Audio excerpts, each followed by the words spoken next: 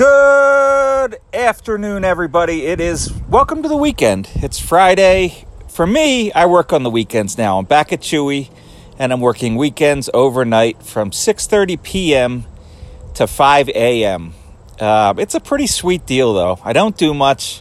I don't have any responsibility, and they pay me $21 an hour, and I don't do anything with my weekends anyway. I mean, it's one thing if you're young and you actually like to go out on the weekends with friends to a bar, or you're looking to check out who's out, maybe look for a significant other, or at least just watch a game and have some beers or get stupid or whatever. But for me, at 53 years old, I could care less about the weekends. And if I'm working, it gives me an excuse for not taking my wife out. So, why not, I've already done the overnight gig at the nursing home, but there was just too much drama at that job. So I'm out, man. I gave it a second chance, a third chance, and some people there are really cool to work with, and then other people are just miserable human beings. And I really like the residents, so it's a shame. There's nothing about the job that bothered me. Dealing with poop didn't bother me. Dealing with old people that can't hear didn't bother me. Doing their laundry didn't bother me. It's just the coworkers and just the misery that surrounds that job. I couldn't take it anymore. But I did some overnights at the nursing home, and I'm fine to do overnights at Chewy, even though it's going to be really boring and probably tiring. They actually have a nice, they have three different break rooms.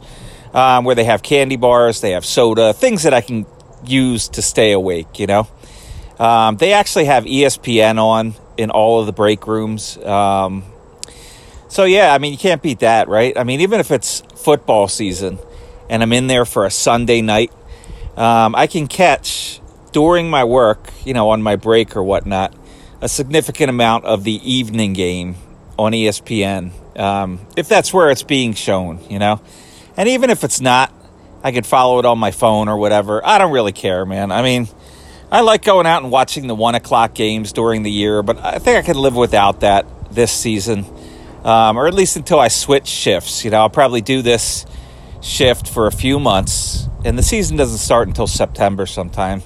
I can do this shift for a few months, and then maybe towards the end of the year, switch to a weekday shift like I had before, maybe noon to 6 p.m., 4 days a week, Monday, Tuesday, Thursday, Friday is the donut shift. And then I could do whatever I want, on the weekends. I don't watch college football, so I could really care less about that. The playoffs in baseball this year, I might be interested in some of it, If the Baltimore Orioles make the playoffs, that would be interesting, right? I want to see how the Phillies do. Do I really care if the Mets are playing the Dodgers? No. Do I really care if Houston is playing the Yankees? No, not at all. I mean, who cares? Those teams have pretty much bought themselves championships, and I could care less what kind of hot nonsense, that is. But if there's an interesting team that gets into the playoffs, like the Guardians, I'll watch some of the MLB playoffs. Other than that, I'm starting tomorrow night, back into Chewy, back on the weekends. I get a good workout, good lifting workout, good, you move around a lot, so a good cardio workout, the whole deal, And the thing that drives me insane to the fact that I don't mind working out, maybe I have to work out just to keep my sanity, is just some of these people on Pirates Twitter that still act like the Pirates are trying to win, and I'm not saying that they're not trying to win by having Josh Van Meter. I know everybody says that. I'm saying they're not trying to win because they're playing all these rookies, and we know that most of them aren't going to make it. It's a way to keep the payroll down, really, you bring up a rookie or a guy that has maybe 1 year experience, you're only paying him $700,000. And the Pirates might only have 2 players next year that are on actual contracts. If they let guys like Ben Gamel go, I don't know if they're going to let this guy go because he was a Ben Cherington guy. But if they let somebody like Michael Chavis go, if they let somebody like the shortstop Kevin Newman go, and just go with mostly rookies, And here's another thing with Pirates Twitter. They're not going to sign Trey Mancini. They're not going to sign anybody who's been good somewhere else that's not on a rookie contract.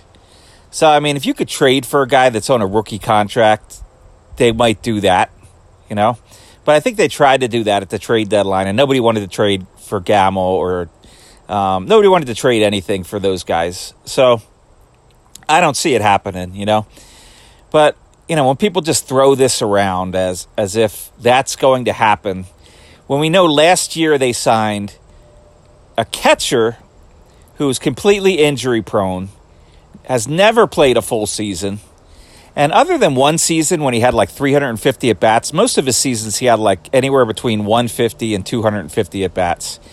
We signed that guy to be our starting catcher. And the sad part is we're probably going to bring him back next year as the starting catcher, even though we know he's not going to stay healthy again. So, I mean, that was the big signing last year, $5 million. We signed Yoshi Susugo to a $4 million deal last year because the fans wanted to sign him.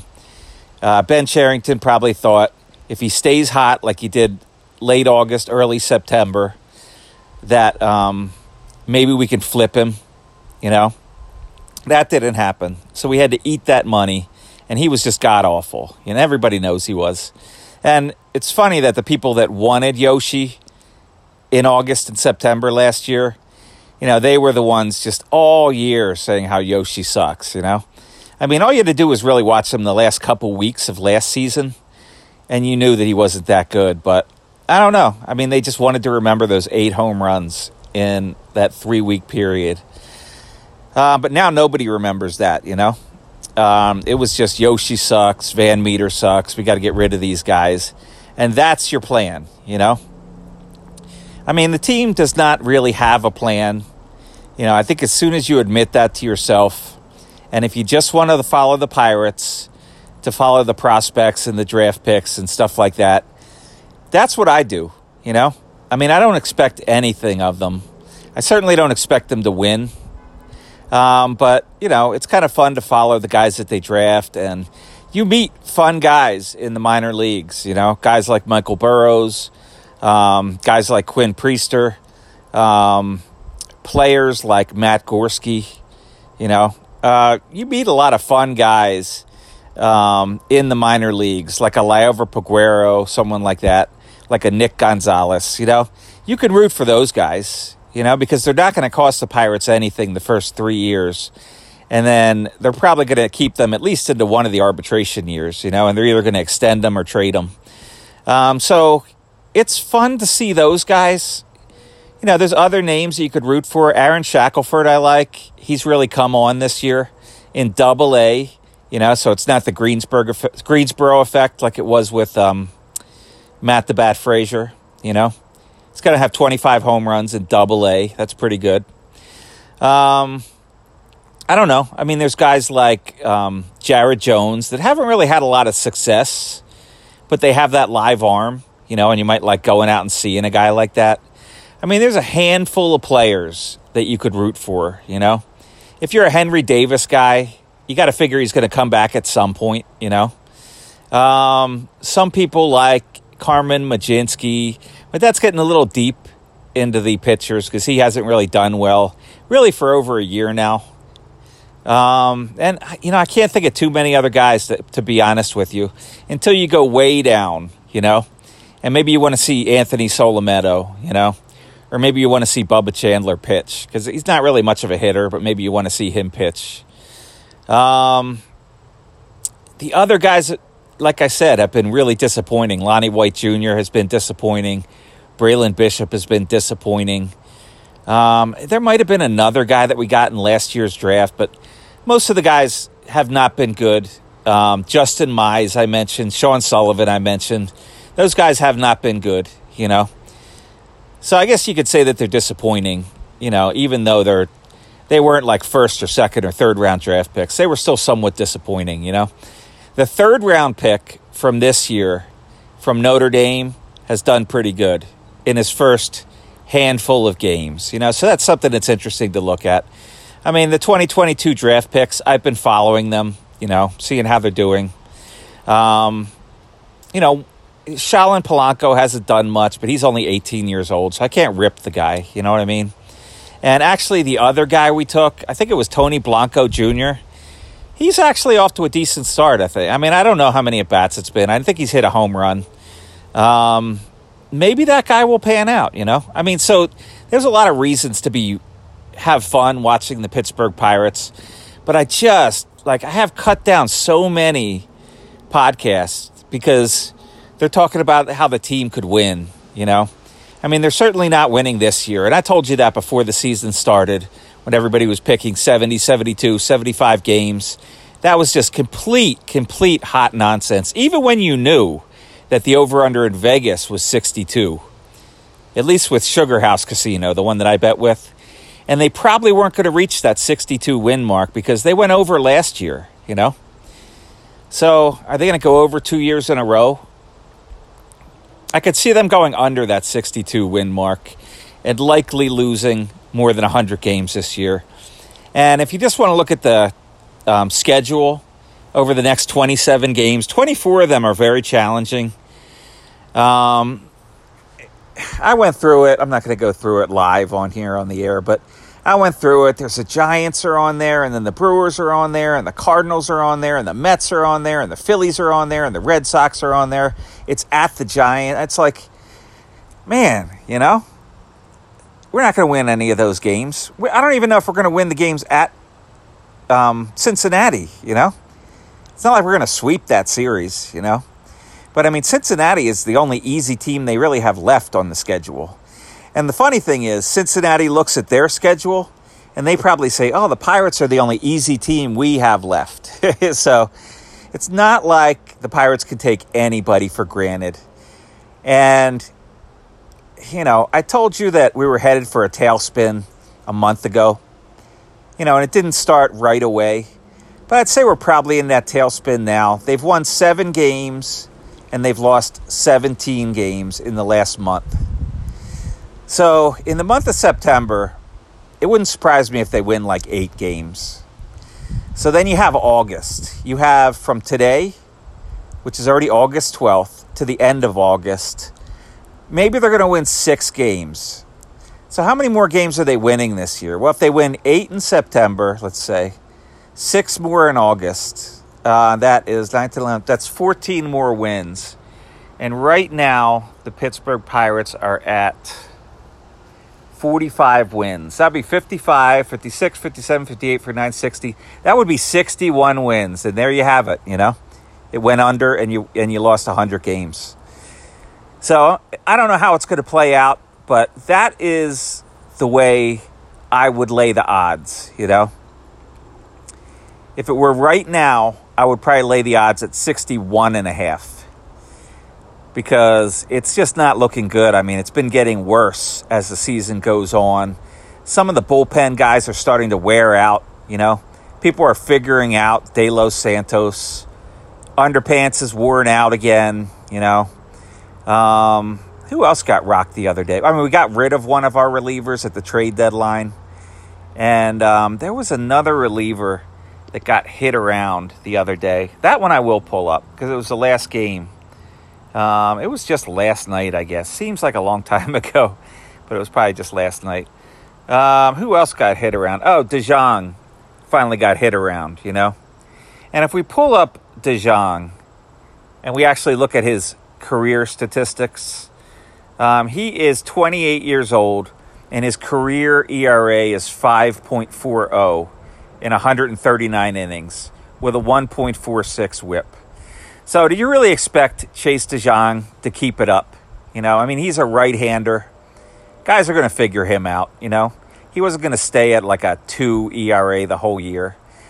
So the bullpen we have, sans Bednar, you know, because who knows when he's coming back, is not going to be good. You know, and we're facing really, really tough teams.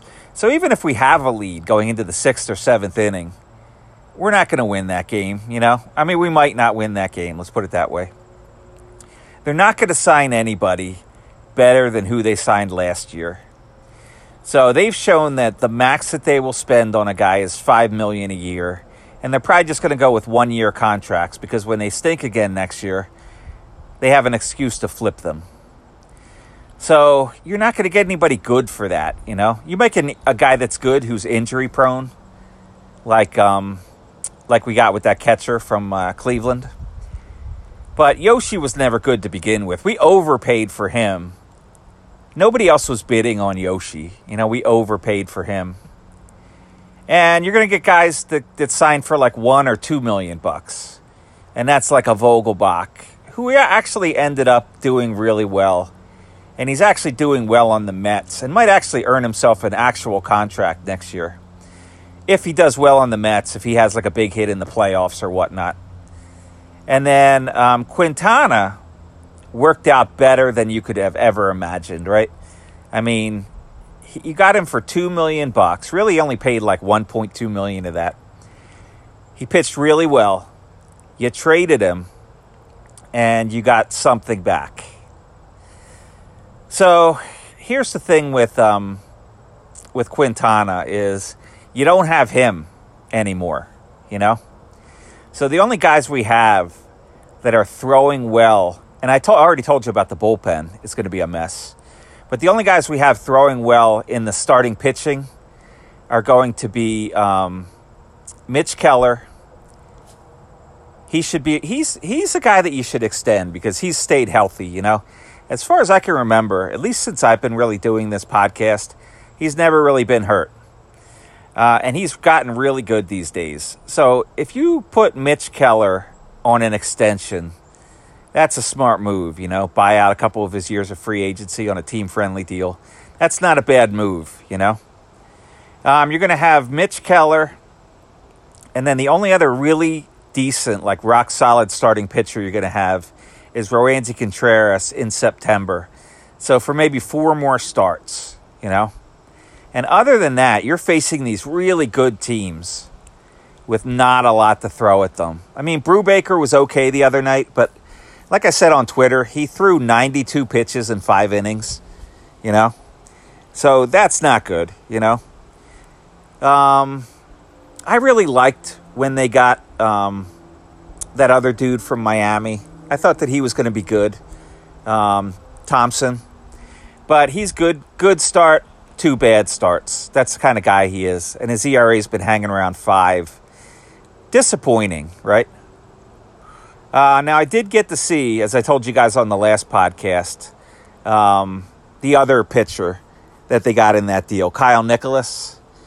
So if either Kyle Nicholas or Thompson end up being decent next year, it was still an okay trade, even though you don't have a catcher, you know? Because it's nice to have starting pitching because it doesn't expose your bullpen, which has gotten worse. So, I mean, that's what we're looking at. You know, there's not going to be a lot of wins, and I think we're going to have more than 100 losses.